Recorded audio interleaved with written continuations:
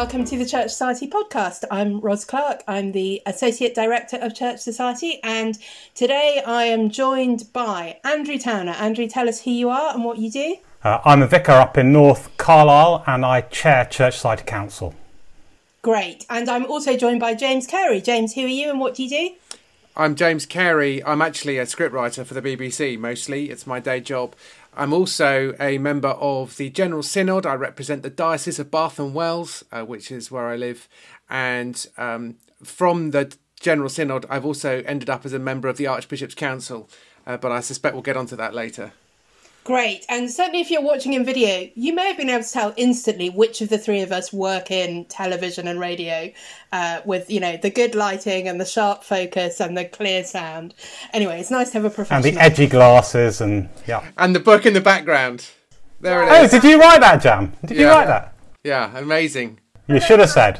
For those of us listening in audio, James has got a copy of The Sacred Art of Joking prominently displayed on his bookshelf, available from all good booksellers, I'm sure. Great, so in today's episode, we're going to be talking about some of the sort of murky corners of the Church of England's structures and hierarchy that you might not know about. We're going to be getting some recommendations, and we're going to start by talking about one of my very favourite things of all time. That is sleep. I like sleeping. I do it most days and most nights. Hopefully we all do. It's the thing I think I've seen a lot of people at the moment saying that with everything going on and all the disruptions to routine and the kind of constant low-level anxiety, that people are struggling with sleep. So I thought it'd be good to talk about it. And Andrew, I know you've done some thinking and reading on this subject. Just what is sleep and why do we do it? Brilliant. So scientifically, the simple answer to why do we need sleep is that scientists don't quite know. They kind of know it's important. They know a number of things that happen while we are asleep. For example, it's really good for our memories. It's when our memory banks sort of ink in good memories from the day, so that sleeping really well helps revision, for example. It's when your body heals muscles. There are lots of scientific things. And we could talk about that. Theologically, I think sleep is a basic reminder that we're not God. So that's the simplest way I could think of putting it. So he who watches over Israel neither slumbers nor sleeps, Psalm 121. But we are created beings. We're made of dust. We're designed to be dependent and not independent. So God has life in himself, and Andrew Towner doesn't have life in himself. Andrew Towner's made of dust. My life is sustained by my loving Heavenly Father. And sleep is a daily reminder that I'm a human being, that I'm meant to be dependent on God. In other words, it's a part of the createdness of the human being and part of the designed weakness of a human being. We're designed weak because we're designed to lean on someone, and that someone is our Heavenly Father, our loving God in Trinity. That's really, really helpful. As I was thinking about this, I was trying to work out the relationship between sleep, which is our daily rest, and Sabbath as weekly rest or 7-yearly rest or indeed eternal rest. Is sleep just another form of Sabbath, do we think? I think Sabbath's active as well as restful, and I think rest in the Bible can be active. So think about the new creation when we'll be at rest, but we'll be building houses and living in them. We'll be tilling fields. Maybe I like gardening in the new creation. I think it's colossally unlikely, but it's possible because I will be transformed from one degree of glory into another. So rest... It's fine. I'll do your gardening and you can play my music and that'll be fine. Yeah, so rest isn't having a low pulse rate. Okay. Or isn't just having a low pulse rate. In other words, on a day off, I'm going to get on my road bike and I'm going to get a really high pulse rate, and I'm going to be doing so in rest, if you like. So Sabbath is more than the absence of your 9 to 5. In Exodus and Deuteronomy, Sabbath is really closely linked to salvation and being freed from slavery. And although it's don't do certain things, it's also a don't do them so you can do other things. So it's really okay to have a high pulse rate on the Sabbath. Yeah, so maybe rather than suggesting sleep as a form of Sabbath, one of the things Sabbath does is similar to something that sleep does. So I was really struck by where you began with sort of sleep as an act of faith. because I do think that's what Sabbath rest is supposed to be. It's that act of faith that God will keep feeding us, that God will keep providing for us, and God will keep sustaining the universe, even if I am not doing it. Especially that Sabbath year that none of the Israelites were ever faithful enough to actually keep, because it's terrifying to, stop doing anything for a year and just trust that God will provide for you. But I wonder if we've slightly lost some of that sense of the trust and dependence that we need to have in God when we lie down and go to sleep every night. I find it so helpful, that verse, the God gives, not God gives sleep to those he loves. That's the hardest verse when you're sleepless. We can come to that in a moment. Yeah. Oh, it's awful. You're like, okay, and now also God doesn't love me. Great. Right, yeah, well, I've struggled with that one. But the whole, he who watches over Israel neither slumbers nor sleeps is precisely why I can. So I'm a husband, I'm a father, I'm a Christian, and therefore I'm a church member. I serve that church by being a senior pastor. So I have to say I can clock off because God doesn't. I had a mate years ago who'd been trained through some very, very, very impressive regiments of the British Army and had presumably been trained in sleep deprivation. And I remember being on a crazy outdoor survival thing with him, and he just had his first kid about 6 weeks ago. And he said, what I did when I had my first kid was I set my alarm for 30 minutes day and night, and I would check that my child was breathing. He said, I've been trained by the British Army to do sleep deprivation and all these sort of things. He'd been one of the most famous and really, really crazy, the guys you want on your side regiments in the British Army. And he said, after 72 hours, I'd begun to realise that I couldn't keep my child alive. I'm like, mate, I could have saved you 72 hours. And I think there's something of that in Psalm 121, isn't there? So he who watches over Israel neither slumbers nor sleeps. So my Heavenly Father and their Heavenly Father isn't asleep, so I can rest. I can put my head on my pillow. Jam, sorry, I'm going to call you that, but I'm going to try and remember to call you James, because that's your actual name. Yes. Is sleep something that you've struggled with over the years? Yes. Only so. In a way, because I'm self-employed, I very rarely have to be anywhere at any given time. I could sleep to all hours. My sleep patterns changed when I got married. So before I got married, I would tend to go to bed at 1 a.m. and fall asleep listening to 5 Live, up all night with Rod Sharp. And then I would wake up at about 9 o'clock, 10 o'clock, and that would just be the way I would operate. That is how teenage bodies are designed, by the way. So what you described there is precisely how 14 to 18-year-old men's bodies are designed to optimal work. Yes. So therefore, trying to educate teenagers early in the morning is a total waste of time. So that was a bit of a shift. The thing I'm conscious of, particularly with regards to sleep, and that I'm battling against, is my besetting sin is self-reliance. And if I have a problem, I think I can just get my head down and work through it. And the easiest thing to chuck away at that point is sleep. So if I've got a problem, I'll just stay up till 3 a.m. and fix it. And I'll just do this, write that, edit that, change that, do that. Go to bed at 3, get up at 7, do it again, keep doing, So in a way, learning to sleep is not so much about what we've been hinting at about when you're asleep, you're defenseless. So I think that is a really helpful way of thinking. But for me, when I'm asleep, I am unproductive, and I hate that. And so I've had to work hard to Sabbath. So I try not to do anything particularly productive on the Sabbath in terms of regard to work. But also, I try to make sure I do go to sleep, at a reasonable hour. And if I have work to do, to get up early and do it, that's fine. But to sort of push on through is a bad habit.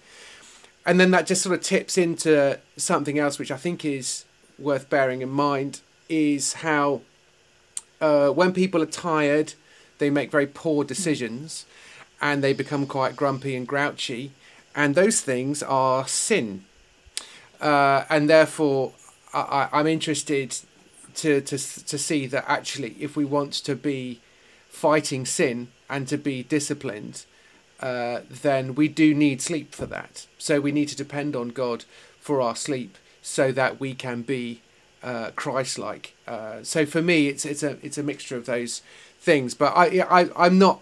I like sleep, and but my instinct is sleep is a bit of an indulgence and a bit of a waste of time. Yeah, and I have to get over that. I definitely don't have to get over that. I really like sleep, and I would always have said I was not a morning person. I like a nice long lie-in and then a really slow, gradual start to the beginning of the day. So and then an early night.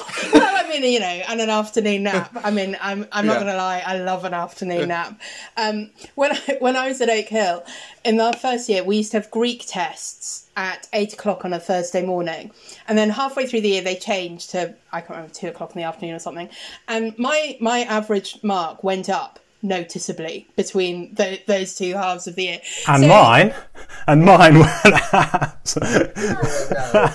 Yeah, exactly. But so I had a real revelation about this a couple of years ago when I started doing low carb diet, and genuinely I found it wasn't like I'd ever particularly struggled to sleep before, but I found I would go to sleep much more quickly, and I would wake up before my alarm clock went off. And not only that, I'd wake up and not just think, oh, that's great, because now I can go back to sleep for another little nap and have a doze and whatever. I'd wake up and I'd be like, oh, well, maybe I should just get up and do some things then and be ready to go. So just the kind of, it's one of those things where it's really obvious how we are whole people, because there's so much about our sort of physical way of life that's connected with sleep, but also our mental and emotional and spiritual state is really bound up with sleep as well. Yeah. And I think sometimes we focus only on one or two of those things. We think I'm not sleeping because I'm really anxious, or I'm,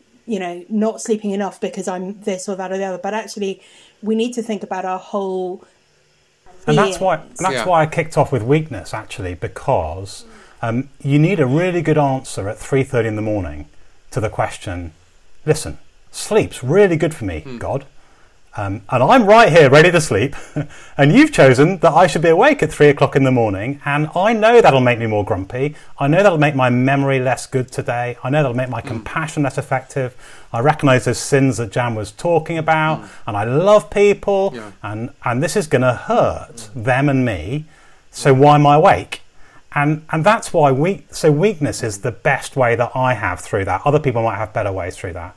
But once I say that I'm designed to be weak in a whole bunch of different ways, and sleep is just one of them. Okay, so God could have made humans that needed 10 minutes sleep.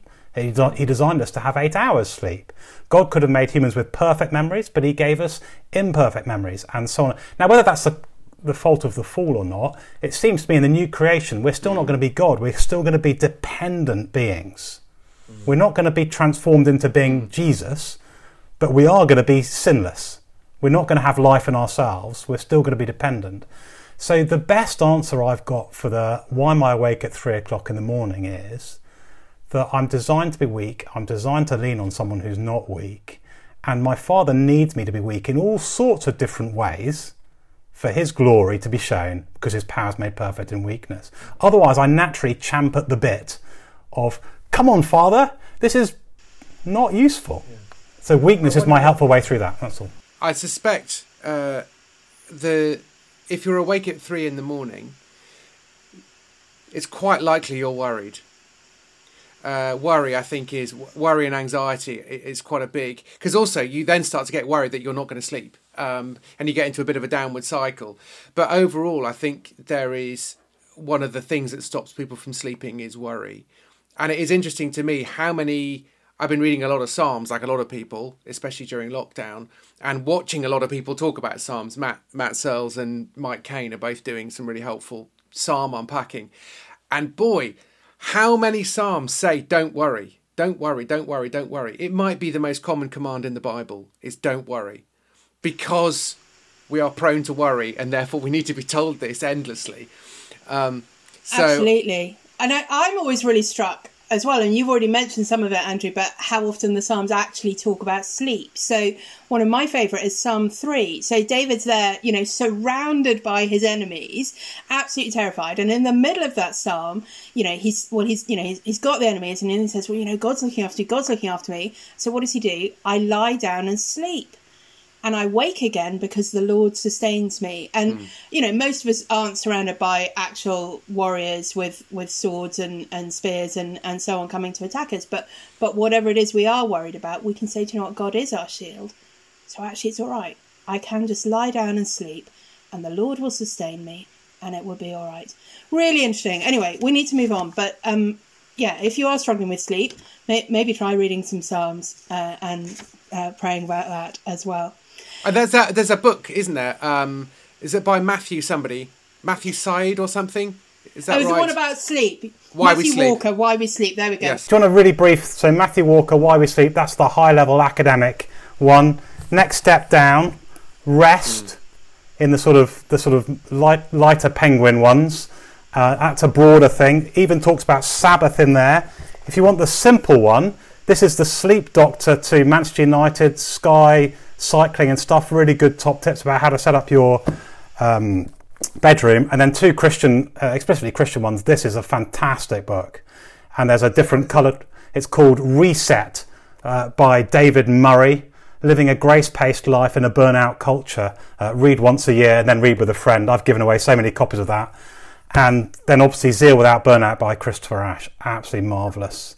And I think both Reset and Zeal Without Burnout are just gorgeous books. So helpful. Really honest, really clear, pastoral. Yeah. Highly recommended. Wonderful. Thank you. Good. Well, let's move on. And like I said, we're going to be talking about some of those corners of the Church of England hierarchy that you might not know about. To be fair, I think most of us in the Church of England don't really know anything about what it is as an organisation or how it works. I remember when I started working for Lichfield Diocese, the diocesan secretary sat me down one day and said, Ros, do you know how the diocese works? And I'm like, no, I have no idea. So she's like, right, I'll draw you a diagram to explain. And, by the time we were on sort of 3 sheets of A3 and so I just said, so how does a decision get made? And she just looked at me and said, yeah. I mean, yeah. You've spotted it, haven't you? Yes. Yeah, so it is a complicated organisation. So, James, you said a little bit at the beginning, you're on General Synod. You're also on a committee called the Archbishop's Council.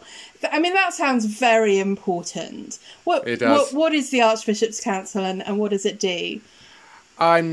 I still don't really know, but it's one of those institutes. It's almost like a board for the Church of England in some ways. BOARD, not BORED. That's just a description of some of the meetings, but it is in a way kind of looking at fairly headliney stuff in a way that isn't. So you've sort of the main power bases within the Church of England, I guess, are the General Synod and also the House of Bishops or the College of Bishops. I can't quite remember how that's put, and then Archbishop's Council. And there's an element of checks and balances, and they sort of share a certain amount of administrative staff as well. And so in a way, no one of those 3 institutions can tell the other 2 what to do.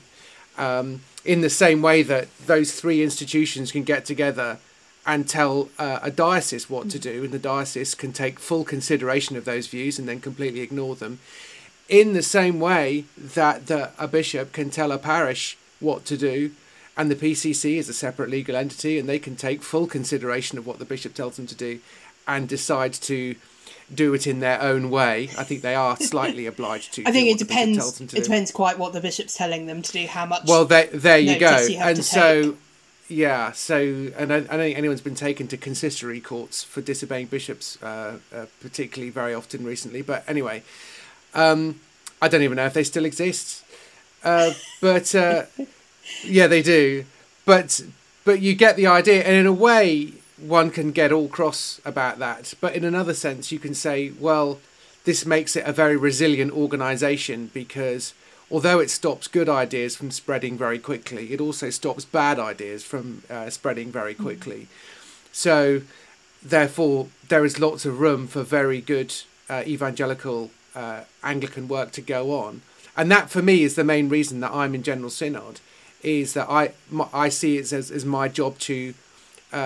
even though there are other forces at work within the Church of England, which I don't particularly think are a very good idea, I want to protect the really good work that is going on, and work out ways in which it can also flourish, because Orthodox evangelical ministry, I think, which teaches the Bible, is how the Church of England is going to grow and prosper and flourish. And so that's why, and so as a member of the General Synod, just to finish the explanation, the Archbishop's Council is a mixture of elected and appointed representatives, and the elected ones are elected from, I think, the General Synod. So as a member of the House of Laity in the General Synod, they have 2 members on the Archbishop's Council. There was a vacancy last year because Canon Mark Russell had to step down because he took on another role, which meant that he could not continue in that way. So it came up, and I threw my hat into the ring, and I got elected. Great. So that here I am. That is kind of my next question, which you sort of begun to answer there. If somebody's listening thinking, actually, I think that is right, that would be great to have more evangelicals involved in different sorts of ways, enabling good ministry to flourish and so on.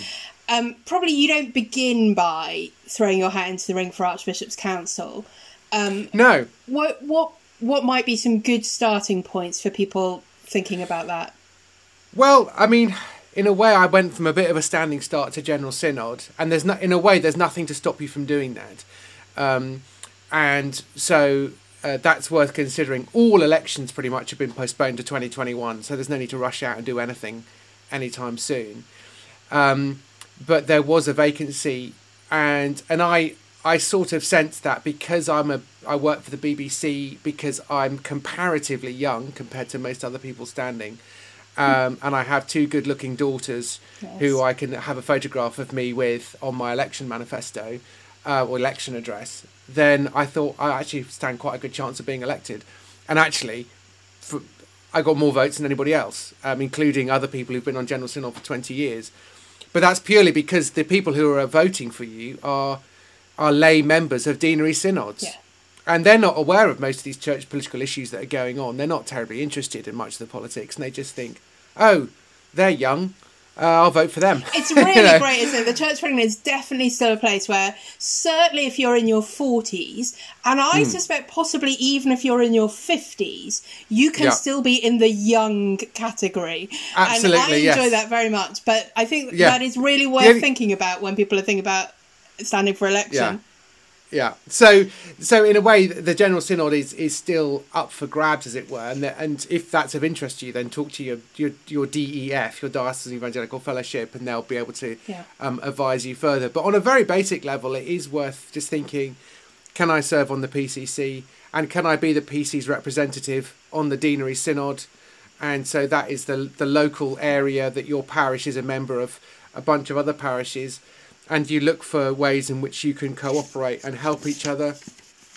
In my experience, the Deanery Synod is quite frustrating because it turns out that people involved in individual parishes aren't terribly interested in what's going on in other people's parishes. But that is not universally the case. No, I've been to a lot of Deanery Synod meetings over the years in different deaneries, and they do vary quite significantly. Yeah. Some are doing some really great things, and others less so. Yeah. Andrew, I just want to bring you in here as well. So we've heard from James a little bit about getting involved at parish level and at national level. I want to ask you about your involvement in the diocese. So you're involved with the Board of Education, is that right? That's right, yeah. I chair the Board of Education, the DBE, for Carlisle Diocese. Why does a diocese have a Board of Education, and what does it do? I genuinely, when I started to work for the diocese, I had no idea. I thought it must be about like Sunday school or whatever, but it's not, is it? Not at all, no. So public education was the idea of the Church of England. So the Church of England was involved in free schools for all 50 years before the government caught up. We're delighted that the government caught up, but sometimes the government seems to forget that it was actually us, not them. And some of the language that gets used is slightly ahistorical, I think. Mm-hmm. So about 300 years ago, the Church of England started developing these free public schools for all. And by public schools, I don't mean private public schools, I mean public schools. And government kicked in about 250 years ago, mainly through the work of some good old evangelical campaigns.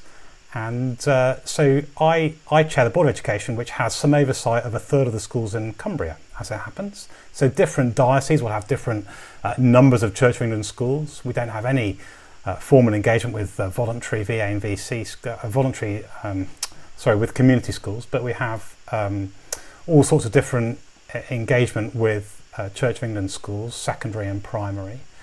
And that doesn't mean that we take over from what the council do or what the government do, but it means we sit alongside that. So we have all sorts of influence. We have a role in appointing heads, for example. We have a role in appointing governors that are Christians, so foundation governors and training chairs of governors and training all sorts of people through the schools. So we have a huge amount of influence. So, for example, in the last 9-10 weeks, I've got a direct line to all the heads of the church schools in the county, a third of the head teachers in the county, a third of the chairs of governors in the county. That's massive. So we can engage with support and encouragement and pastoral care and all sorts of things, which is marvellous. And it's one of those things that if we didn't have it, we'd want it. I think it's extraordinary, the scale of the influence there. So particularly now that most schools are moving to academy rather than LEA funding, I think that makes, if you were to put all the dioceses together, the Church of England is the largest provider of education in the UK. It's quite extraordinary. It's massively, but it has been for ages, yeah. And I've forgotten the figures, but it's huge numbers that are educated within the Church of England. And I think something like 70% of parents would like their children to be in a C of E school. Wow. So it's not only the biggest one, but it's the most popular one by an absolute country mile. That's very interesting. So it's clearly serving well beyond the scope of the people that we get in our Church of England churches on a Sunday, isn't it? What sort of opportunities have you had as a Christian? As a Christian, I hope everybody who's involved in the Diocesan Board of Education, but as an evangelical being involved in that, have there been issues that have come up where you've been able to think about that in a particularly Christian kind of way? What sort of support you can offer, or I mean, all the time. All the time. When I took over, we were in need of a diocesan vision for education, and there was a big national vision that had been worked up that's really outstanding. And then we had a chance just to ink that into our local context. So church schools are not about, some of their schools, they're not about proselytising, but they are church schools. And we believe that life in all its fullness is offered through the Lord Jesus Christ and through him alone. We believe that the Holy Spirit in a person makes a real difference to that person's life. We believe that grace and forgiveness and hope and all these things are found in the Lord Jesus Christ and are really good for human beings. And so we're unashamed of the goodness of the kingdom of God, but we're not proselytising. So there's a sort of narrow thing there. So the language that Justin Welby came up with is that we're church schools for all, for Jesus' sake, which I think is really helpful language. So they are for all, but we're doing it for Jesus' sake. So remember, think back years ago to all this push about not having Jesus in the workplace. Leave your religion at the door. And you want to sit down with your boss and say, now, just to be clear, boss, the reason I don't gossip about you is because I'm a Christian. You want me to leave that at the door? The reason I forgive you is because I'm a Christian. You want me to leave that at the door? The reason I don't steal from you is because I'm a Christian. You want me to leave that at the door? We'll flip that around and say we want all those things in school. We want the non-gossiping. We want the proactive forgiving. We recognise there's some real brilliance in the kingdom of God, and we want schools that embody that ethos. Yeah. And certainly a number of friends of mine have become Christians or have learnt of Christianity primarily through Church of England schools. And recent history is brilliant on Church of England schools, by the way, which it goes back to the middle of the Second World War. So in the middle of the Second World War, there's a whole chunk of theology being done around community. What country do we want to be at the end of the Second World War? And the two big theological pieces of work that were done were around schools and around the NHS. So it's really striking that these were reset designs to bless the world, so they're for all, for Jesus' sake.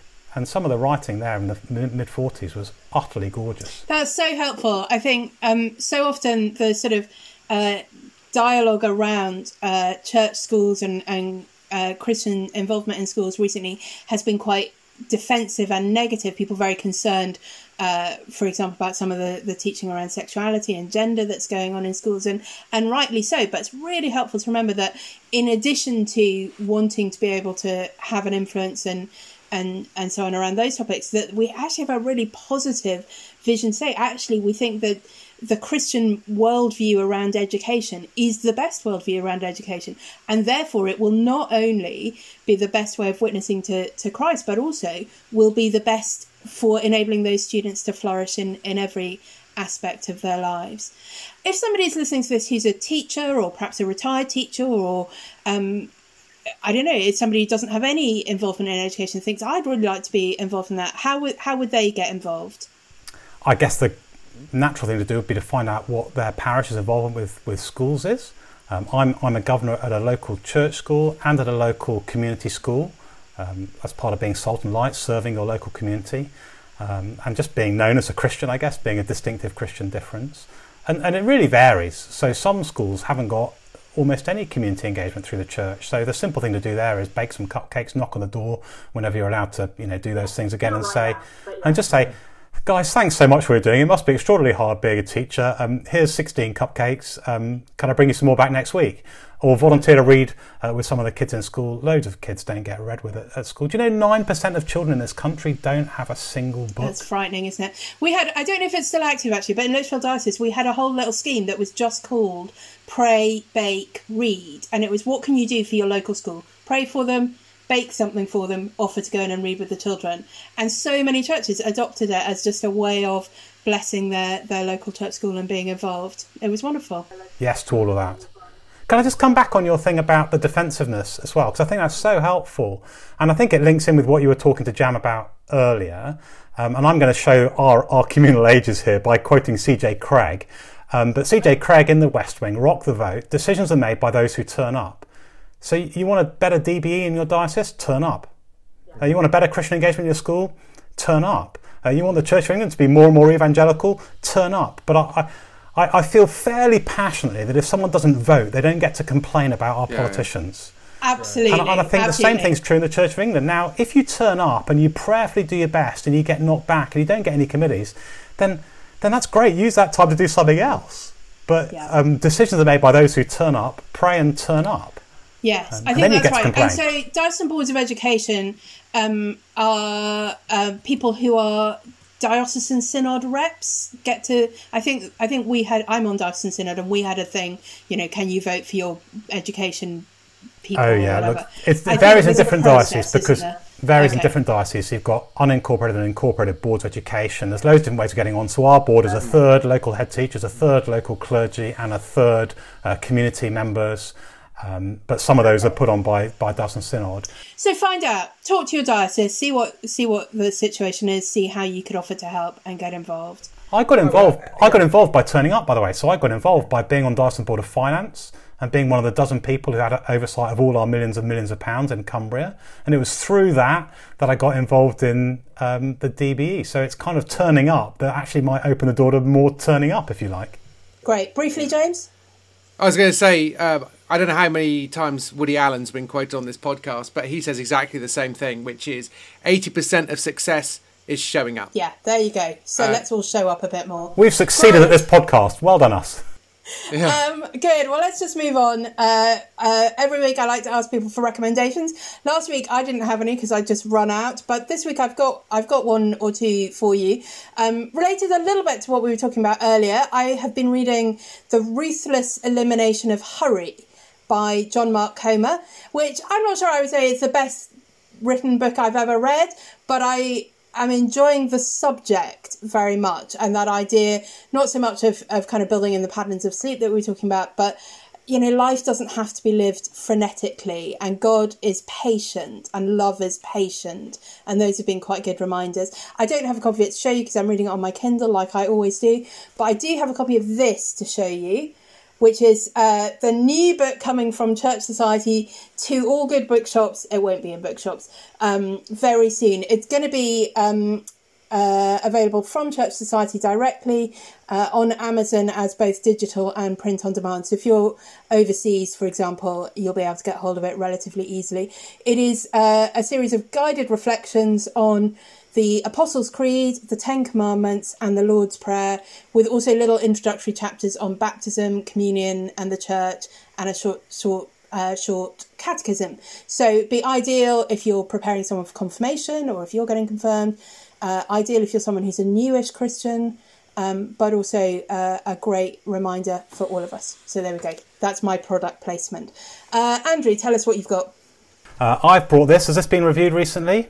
No. Where's God in a Coronavirus World by John Lennox? I think he's written some fantastic apologetics books. His one in the Oxford apologetics books series, not this one, but the one in that same series, is absolutely fantastic. In this, for example, 110 million types of virus, of which 21 are harmful to humans.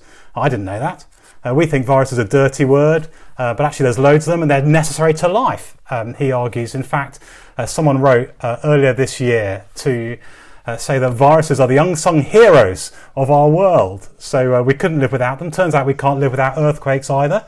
Didn't know that. So these things are necessary to life. And really striking that to say that there are 110 million types of virus, of which 21 are negative to human life, and to say that humans will either kill or directly or indirectly more people than COVID-19 this year breeds a very simple question, doesn't it?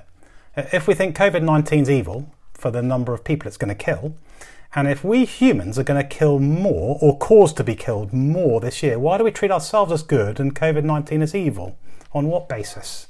But it's a brilliant book. I mean, he's warm, he's very, very clear. He basically says, I want this book to feel like we're sitting down having a cuppa together and having a chat. And is this a book that you would give to a non-Christian, perhaps? Yeah, I'm going to. And it's really thin. It's thinner than my little finger. I mean, look at that. It's 60 pages. People always say that, like that's a good thing in a book. I like a big, fat, chunky book. But anyway. Yeah, but John Mark Comey's book, even though it's really gorgeous, the 100-page version would be better. Okay. I don't know how long it is. Mine's on Kindle. I have no idea how long it is. James, what have you got? The 100-page book that is a Christian book that I've most enjoyed in the last year probably is Impossible Commands by John T. Alcock. That's really, really good. So that would be on my list. If you've not read that, that's well worth your time. No, I don't think I've even heard of it. I don't know how I've managed to miss it. What's so good about it is that he takes all of Jesus's commands, or the biblical commands, which are Jesus telling you to do something, you just think, well, obviously he doesn't mean that because that's impossible. And going, no, he does. He does mean it, and here's what to do with it. So and also John T. writes in a really, really nice, easy way. Great. I also recently read Gaudy Night by Dorothy L. Sayers. Oh, it's the perfect book. It's no way. The best book in the world. On my list, Really? On my list, it says. Really?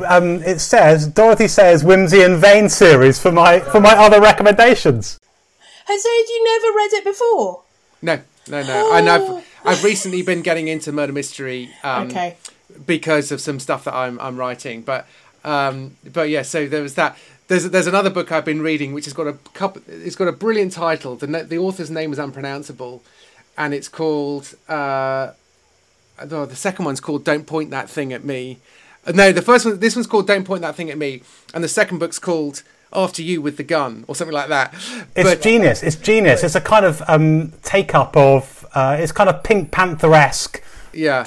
I can't remember, Cyril, it's got an extraordinary name, but either way, it's slightly too much in love with itself, so I've not actually been enjoying it. Okay, well, we won't recommend that then. My other hot tips, though, would be my wife persuaded me to watch a book she very much liked, which is Miss Pettigrew Lives for a Day. And the movie of that I thought was absolutely terrific, and is the best £2.50 or £3 you could spend on Amazon if you wanted. But on Amazon Prime is another lovely movie from New Zealand called Hunt for the Wilder People, which is a movie that my sister who lives in New Zealand made me watch because this is a big deal in New Zealand, and it was absolutely delightful.